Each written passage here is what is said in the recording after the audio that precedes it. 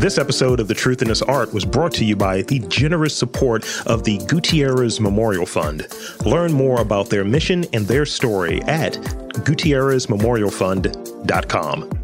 Also, this season of The Truth in This Art is supported by the Robert W. Deutsch Foundation. Learn more about their mission and their story at rwdfoundation.org.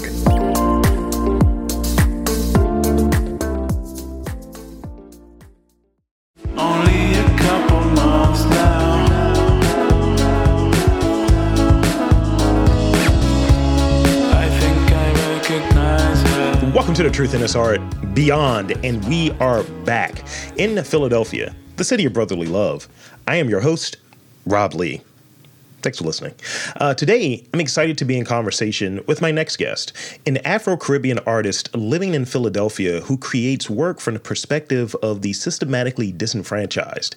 He uses discarded materials to explore the place objects hold in collective memory and abjection in constructing narratives. His work has been exhibited in numerous venues across the Dominican Republic, Puerto Rico, and the United States, and he has received several fellowships and scholarships. Please welcome Emilio Maldonado.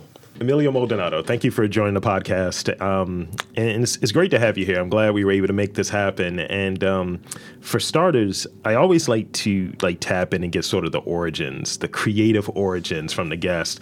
So, where'd you grow up? What were some of those early creative experiences that sparked your interest in creativity in art? Sometimes it might be, hey, I went to a gallery when I was a kid and I was like, oh, hey, let me, explore art from this lens, or I saw a painting, or I used to like comics, or what have you. So talk about growing up and what was that first experience where you recognized art and creativity? So I think I was always told by professors that I was a contrarian. I never understood what it meant, for real. I understood the meaning of the word, but what is it that they were talking about? And in this case, I think it encases a lot of that. Is that I became an artist by accident. I actually wasn't intending to. I am born in Dominican Republic and raised between Dominican Republic and Puerto Rico. My father was Puerto Rican, my mom is Dominican, and that alone already put certain things. The other thing is that I never fit anywhere, not even till today. In Dominican Republic, I wasn't poor enough nor wealthy enough to be considered one or the other, and then contextualized by both. And the same way, in terms of how I related to my environment, there was always things that never fit me, and people would say these jokes that you're crazy or whatever, and then. But within that, what I consider today my artistic origins are also kind of in the midst of things, because I used to love this Japanese show on national TV called Noppo and Gonta, which they would be very playful and doing things with paper and then things that moved and then I was always into science, and as a kid I would teach myself things. I started learning chemistry by myself, started reading books, and I used to love MacGyver. Nice. And on top of that, as an art related reference, there was this show called Art Attack. There were two versions. One of them was from the UK, and later I think the United States made another version. And what I liked about that was resourcefulness, because it was never about straight making up the thin. It would be something. I remember this clip that there were a bunch of clips that they had something artistic at the end, but a person drops a suitcase full of money, and then he starts crumbling the money and just throwing it and arranging it in different ways and throwing it, and then at the end when the camera pans out, then you get the portrait of Queen something. So those things were the ones that caught my attention. I used to spend a lot of time outside looking at plants, animals, wanting to know about where things came from and why. And till today, then that has become the center of it. But it's still not even the when I started making art part. So we'll go into that one in a moment. And I definitely have two comments I want to say that I think you'll appreciate. The name of my LLC is Contrarian Aquarian, so I'm definitely a contrarian. My partner tells me all the time, she's like, you're just just don't agree with things, do you? I was like, I don't know, man. She was like, there you go, right there, exactly. and it was one moment, right? Like I had this thing against Bradley Cooper, and we were in Philly recording this, and Silver Linings Playbook, right? And I just remember, I was like, I don't know if I like him. And so somehow I got tickets to the premiere of A Star Is Born, which he wrote, directs, sings, all of that. And I'm like, oh, man, I can't believe that happened. Tear rolls down. She's like, you're going through a contrarian spiral. You don't know what to do with yourself. You don't like him, but you really like this movie. And so it's definitely one of those things. And lastly, I remember being a kid, and from a creative standpoint, I was really into Transformers, right? And we'd go to different department stores, and like the little things that would fall off the labels or the tags or whatever. I would find ways to cobble those things together and make my own version of Transformers with like the different magnets, the clips, the tags that come off of those garments. No, just in reference to that, in Dominican Republic, when I was like 9, 10, 11, there's some phenomenon that happened with Transformers, the series, and is that it became, Dominican Republic has this very interesting place on how things stick and manifest, but Transformers was such a big thing that kids on the neighborhoods, they would want to just like have their own Transformers, and what started happening is that across the city, in my experience, but maybe across the country, kids started building Transformers out of flip-flops. They would start carving the old flip-flops that would be just like already not functional, and then attach them with that, as my memory goes, with an accuracy that is commendable. So that seeing that around is just another one of those experiences that really, I like the things that I wasn't expecting from somewhere. On the contrarian part, it happens even with how I learn things. I usually learn things because I don't like things. I don't like Star Wars. I think it's not a good story. Therefore, I started watching every movie and reading everything. And then the same thing happened with Dune. Yeah. I really did like the newer movie, but then I'm like, I kind of don't like it. Therefore, I am now reading the book number 10 of the series. Just because I don't like it, I have to find out why. No, I hear you. I hear you on that. It's like, I need to have an informed reason why I don't like this. Yeah. No, absolutely. Like, I get into conversations and people who are like, I thought you never saw this. You know a lot about it, because I want to know why I don't like it. Yes. and then people are also usually surprised because it's like, oh, but you know everything and you remember everything. And I'm like, yeah, like that's a side effect, but I wasn't trying to. Like, I need to get rid of some of this, actually. So talk about, like, your start in art, and if you will, talk about being an artist here in Philly.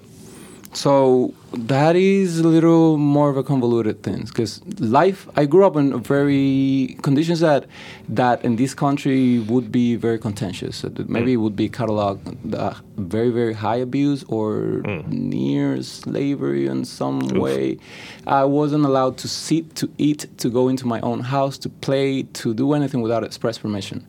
And those created something that I wasn't considering, is that I never learned how to be a kid or develop certain social skills. So when I went to college, I didn't do well. And I was, again, self-taught in many ways, and people thought that I was a very gifted or something. And when I went to college, it's like being in a space in which I didn't have now this direct supervision. I didn't do super well, and to kind of hide the fact, I quote-unquote changed majors, so I went to this art school. And even in art school, I wasn't doing well. And it reached to a spot then when the whole situation kind of like blew up within my family. The things that were said and done threw me into a space in which I had decided that I was going through thoughts and preparation for suicide. And as an ending part of it, I decided to make one painting just to explain to everyone without actually explaining to anyone. But when I brought the painting to the classroom, the day that I had everything like planned out, this is probably tonight, I'm just doing this in the morning, people started applauding. And since then, I didn't get it. Like I found very, very weird how I was misunderstood to that degree. And I spent then the rest of the time trying to prove myself wrong, and then I started making this series of artwork with the express purpose of being rejected, now overtly, and it's the opposite. when I started doing that is that people started appreciating the things that I was doing. And it became then not a fascination, it's almost a compulsion to try to explore that space in which things are misunderstood or overlooked. And how does that apply, not just with people initially, but later, my later work with objects and reading?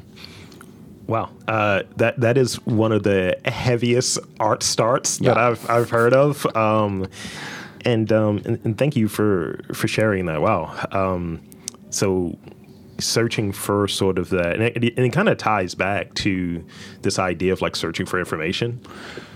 Yes, but it wasn't like it's maybe it was the contrary. I always liked getting information. At some point, I thought, why do I learn so many things that I'm actually never going to apply? Yeah. And then at that time, it's the first time that I dared to speak with my own voice. So when you ask about how has it been to be an artist in Philadelphia, also ties down to what it is to be not just an artist, but an Afro man in the United States. And after Dominican Republic, I grew up between DR and Puerto Rico. So when I decided to move out from the country, initially it was to Puerto Rico, and then from there I ended up living in Savannah, Georgia, where I did my master's degree at Savannah College of Art and Design. Later, St. Louis, Missouri, and then later Philadelphia. And encountering what it is to be a black man wasn't at the forefront, because I've always been an Afro man. In the Caribbean, you're Afro. With the way that we understand blackness is that it's part of all of us, regardless of how you look. And the same way that everything else is like a more nuanced view that also has its problematics. And then moving to Philly, nevertheless, there's something. Philadelphia is the first city of the United States that I always feel that feels like me. It's kind of fucked up, but it's kind of okay. And then finding that it held a space that while I was learning from and learning through, started embracing me too. It did put some perspective there, and it happened that through 2020 is that I realized that regardless of the quote-unquote problematics that I faced through my whole life, they ran on a almost parallel track with other narratives that had to do with how I am experienced in the world. And when I received in 2021 the Mural Arts Black Artist Fellowship, and the first thing that I said when I was like presenting myself is like, "Hi, my name is Emilio Maldonado. I've been black since 2020," because I've been an Afro man my whole life, but the perils or the heaviness of growing up with the black narrative in the United States, I didn't have to experience because I grew up in the Caribbean. So the narrative was different. Yeah. And even my father, born in 1925, he was part of the first generation of Puerto Ricans that moved to the United States in 1941. He was part of the Buccaneers, that is like a legendary service branch from Puerto Rican born and within the United States Army. And so he was a World War II vet. And so he lived, like when you watch West Side Story, that's his story. Wow. And I asked him, like, you lived racism in its prime. Like, why do you call me negrito? Negrito is an endearment term in my country. And when I asked him, he said, Emilio, you know this is a term of love. Yeah. I was hurt by being called a Negro in the United States, and within that, like, you don't have that emotional baggage. So if anybody ever tries to be racist towards you, you're really not going to understand it. And that is a part of privilege that I'm talking about, because it has happened since I moved to the United States that when people have tried to do something, I just start laughing because I have no idea what the hell is going on. What's this context? And I think like they're kind of funny. It's like, you really think I care? And later somebody else tells me like, oh no, they're like, and I'm like, no, like that's their story. Yeah. And not mine. But in 2020, I realized that although it hasn't been my experience on an emotional level, because of access, I also have not a responsibility, but a terms, and not even a thing of solidarity, but a recognition. I have to come back and really reconsider things that have happened in my life to see what is important for me to not forget from now on. Yeah. Wow. I mean, this is like, I feel like I'm learning a lot here, just like about life in general. So shout out to you. And again, thank you for being so open and sharing, like, just, it's a lot there. So talk about, if you will, like your current work. Like, what are you pursuing? Describe what the work is, and really what are some of the themes that you're pursuing within that work? So for me, art is a religion. It's the way that I experience the divine in a way. It's the way that I also put myself in spaces that I don't want to be otherwise. It's the way that I really connect within the confusion. Right now what I'm working and at every project that I do, the media is defined by the project. I try not to say like this is the kind of artist that I am. I am a thinker, and I try to just think about what is the objective and try to modulate everything based on that. But much of my work has to do with objects right now, and it is so based on a series of experiences. Like growing up in the DR, what is wealth, and especially because of the nuances of the space in which I grew up, I was always very conscious of with not throwing things without giving it its proper use. Like Dominican Republic is not a put things on the curve culture, regardless of the social sphere. Yeah. So you either use it until things break down, you fix it, and you have these things that may look mismatched, but nobody cares because it's like still functional. So why should you care? That's just aesthetic and da-da. And you also, or you look for people to like who might need it and either sell it or give it away. And moving from there to Puerto Rico, and then from Puerto Rico then to United States, there are a couple of things that, although regardless of how you think and how much you know, there's something about how your body learns to leave the space that you cannot substitute or mediate. And one of those things was, for example, watching the Food Network. I don't throw away for nothing in the world. And watching the Food Network is one of the first things that gives me gag reflexes. And it's because the idea of having a whole TV channel where food is just entertainment is distasteful when I think I've been, well, when I've experienced myself and I've been so close to real hunger.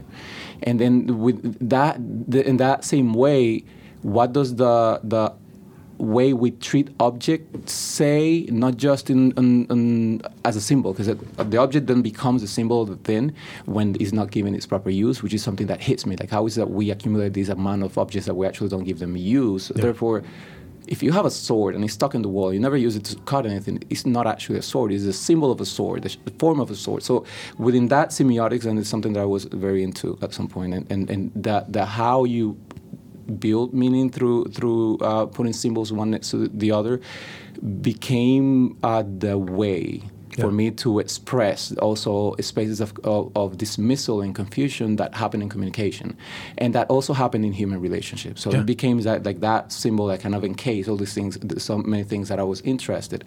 But then closer realization, more attuned to the difficulties of existence, came to me when I was talking with fellow artist Kaf Adeus, who has an awesome body of work if you don't know him. Might be doing an interview soon. Oh yeah, Kaf is really cool. So when he and I were talking one day, and I was saying like man, like I just realized that I make art with trash because of how many things in life have tried to convince me that that's what I am. So I want to just always go fully into the things that I get bothered in the same way. Like, I learn everything because I hate everything. So therefore, every time that I see something that I feel emotionally hit by, I try to dive into it as much as I can just to figure why. Because I don't exactly know if my perception of the now is true understanding. I know that that's just my gut feeling, and I follow it. There's importance here. But what I say today, I always sound very self-assured, and then you hear me make an argument that is totally contrary to what I said like half an hour later. It's because I've been thinking for half an hour. It's not because I wasn't sure. I was very, very sure back then, but now I'm sure of this one. So that thing, and I'm not afraid of that change, of being embarrassed by myself. It's one of those things where I encounter on occasion where it's just like, oh, well, this is what I was thinking at this point. And you know how this is not related. I'm only using it to make this sort of connection. When people talk about someone's record, like you're on record saying this, it's like, yeah, but my position has changed on it because I've thought about it. I've learned more. I've progressed. I have had different experiences since. So sometimes in doing this, I'm like, when folks will listen, it's like, well, you said this in episode 10. I was like, well, we're at episode 600. I would hope I've learned something over that time. And there are so many things. It's so many different things that you've said so far that you can kind of piece through, like just the idea of using something for its purpose, like using it for a long duration of time. Like this device here, I'm going to have this for a while. And I looked at like the most recent, like I have a mixer in the home that I use to do most of my recording, right?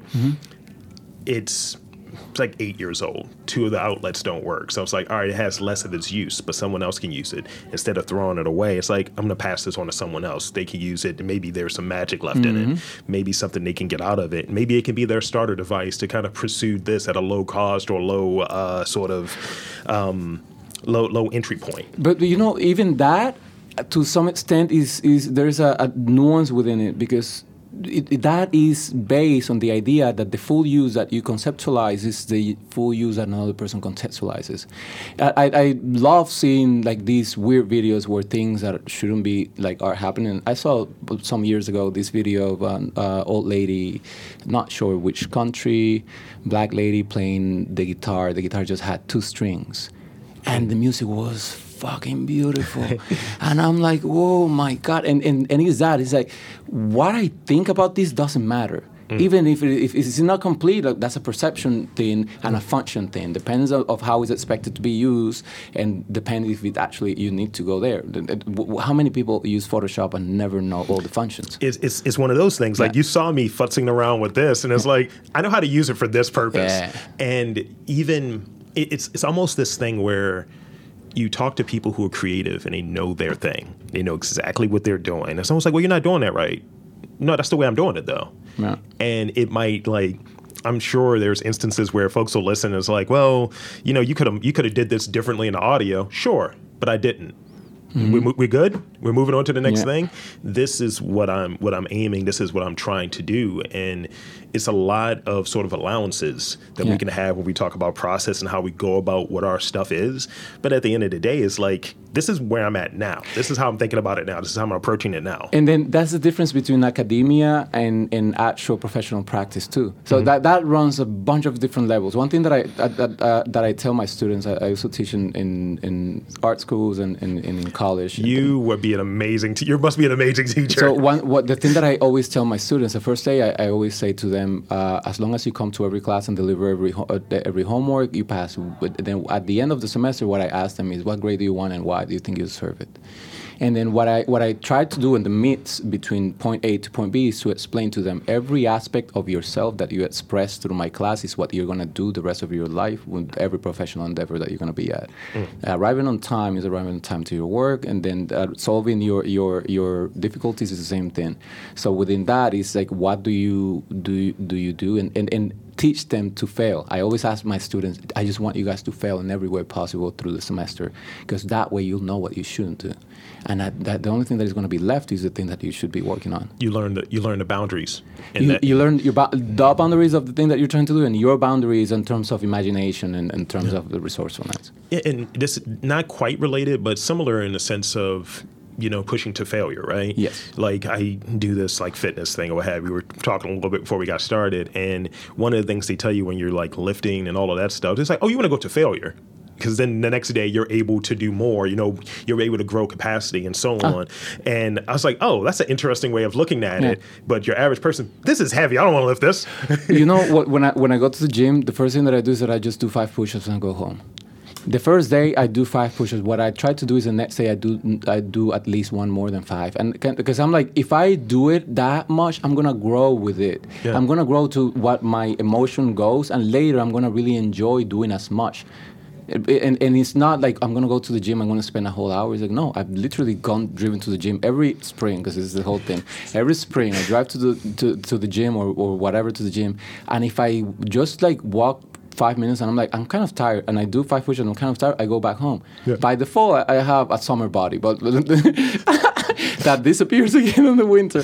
But at least I feel good that I know that I'm doing this as the way that I am, and not like, oh, this is a goal. No, the goal is to be better. Yeah, the goal, I think, and maybe correct me if I'm wrong here, but I think the goal is you want to still be you. Yeah. Because a lot of times we talk about transforming the mentality and all of that. It's like, no, this is what I'm doing at this moment. I'm controlling this. And it's a lot of, with some of these pieces of advice that folks give of, hey, you should do this. It's like, you wanted me to be different. Yeah. Like, I'm still being me, whether it's in any pursuit, whether it's creative or otherwise. It's like I still need to be me because I'm the one that's doing it. But I am very goal-oriented, so the be something is what for. Like, it doesn't matter. It's like, do you want to run? What for? Like, am I going to outrun dogs? Like, well, And then what happens with it is like, I love the people that can do the thing. Like, a ninja is a ninja, regardless of how much exercise, as long as they can do their mission kind of thing. And that's the way that I feel. It's like, if you can do the thing that you really are down to do and you feel that you're like the best and whatever you can be, then it doesn't matter how you achieve it as long as it's healthy enough. So it goes with everything, with how you read, how you learn, how you work. Like, as long as you can do the work really well, find the way to do it. If you have the space to find it out too. It's really, really strong advice, strong words there. So let's see. So I got one more real question for you, and then I have some rapid fire questions for you, as someone will call the BS questions or the fake questions. So this last real question goes like this: as it relates to your work, just the overall thing, and I know that there are multiple layers to it, I would imagine. What is that sort of main question that you're always asking? Because I've heard that some people start off when they're doing something creative. It's like, this is the question that I'm always trying to answer, whether it's, who are the artists that are doing good work in Baltimore, for sake of argument, which one could say is a question that I would ask. So for you, with the work and how you pursue your work, how you go about like your life at this point, like, what is that main question that's there for you all the time?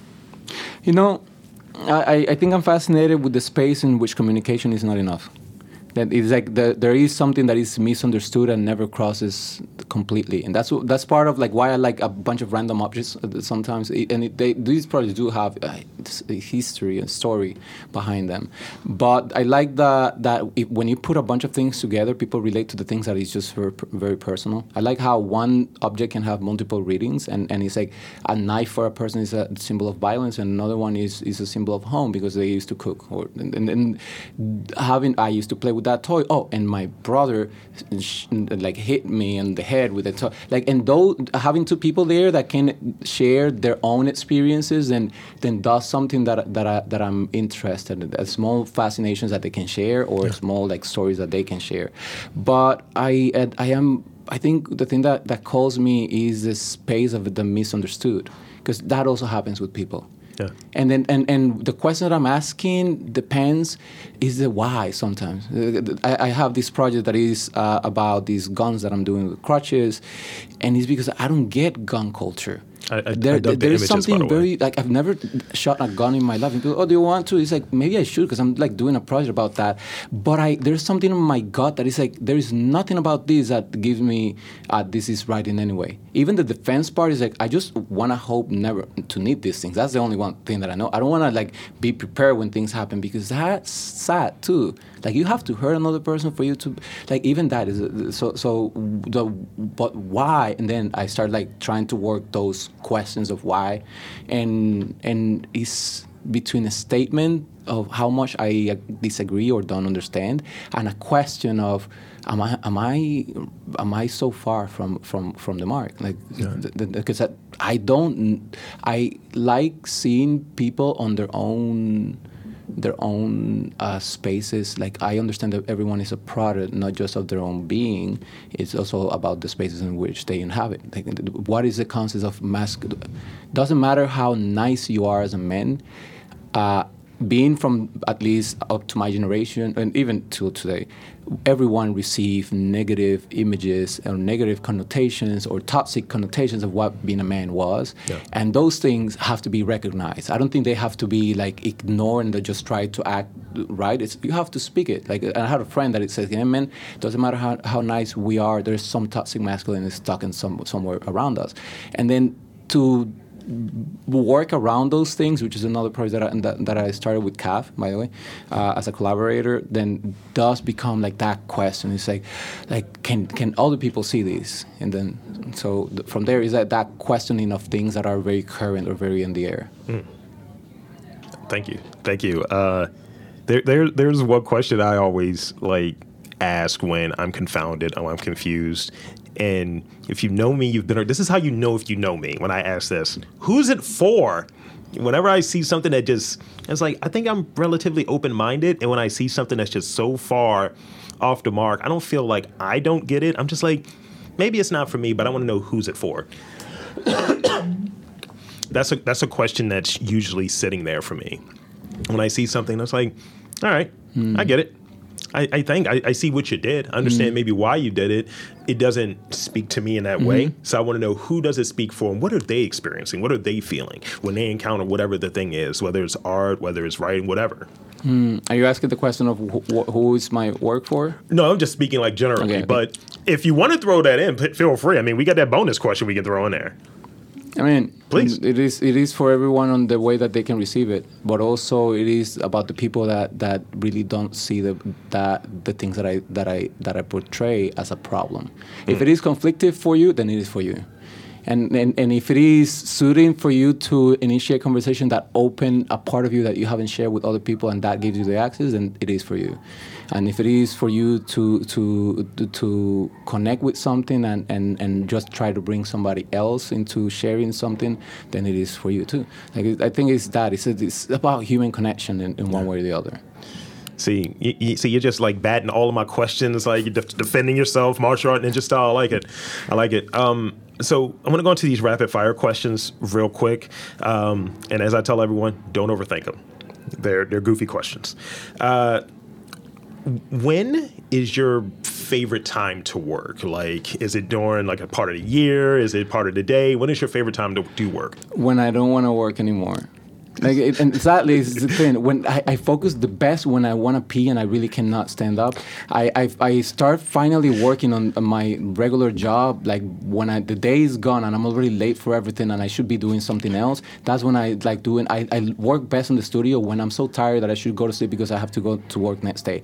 For some reason, it's that's the moment that I become a genius. Everything else is a stupid person just bouncing around. Starting off your morning, coffee or tea? Neither. Adderall. I don't have a prescription, but I don't drink coffee or tea. I'm already super energetic. If I drink coffee, you have me jumping and running everywhere. And tea, I take it as a social pleasantry. I'll drink this, but I don't like it. I don't like it nor dislike it. It's a good thing, and you need hot beverages, and it clears your throat and thing. But I don't think about it. I have it if it's around. I'm almost waiting for you to say, "Here's what I've learned about tea and why I don't like it." I'm waiting for that. So, working with the materials that you're working with, right? What would you say is a really weird item you found recently? Weird item. Just unexpected. I found this one leg from a mannequin from dated this year. It's wow, how did I get that? Well, a couple days ago, I had Billy Dufala help me out to go to the director, coordinator, something of Rare residency on the north of Philly, and he really helped me out sourcing some materials from Rare. And then while I'm going through there is home refuse, and usually are people that died or foreclosures, and they cleared things out, which would be my heaven if people, where I can get more stuff like that, bring me stuff. I have to make a shit ton of cubes. But then when we were going through this, there were these plates of taken with a telescope, exposures of like long exposures of galaxies and stuff taken with telescopes in 1914, 15. Oh, wow. And then I found that I found, which I have still to get it validated. I think that I found I don't want to mess the tribe to which it should. I think because it's not a Hopi. I think it's a Navajo vest. Mm-hmm. I found on a thrift store thrown down, and I like have it because I'm like, what do I do with this? Usually I just stick things into cubes and they get ruined. But I'm trying to maybe be a little mindful, so I'm just 50-50 considering it. And so there are like these objects that I'm like, I'm not sure if I want to destroy you. Yeah. And so, but yeah. Well, that's pretty much it. So one, I want to thank you for being on this podcast. And two, I want to invite and encourage you in these final moments to tell the folks where they can check you out, social media, all of that good stuff, to learn more about your work. And the floor is yours.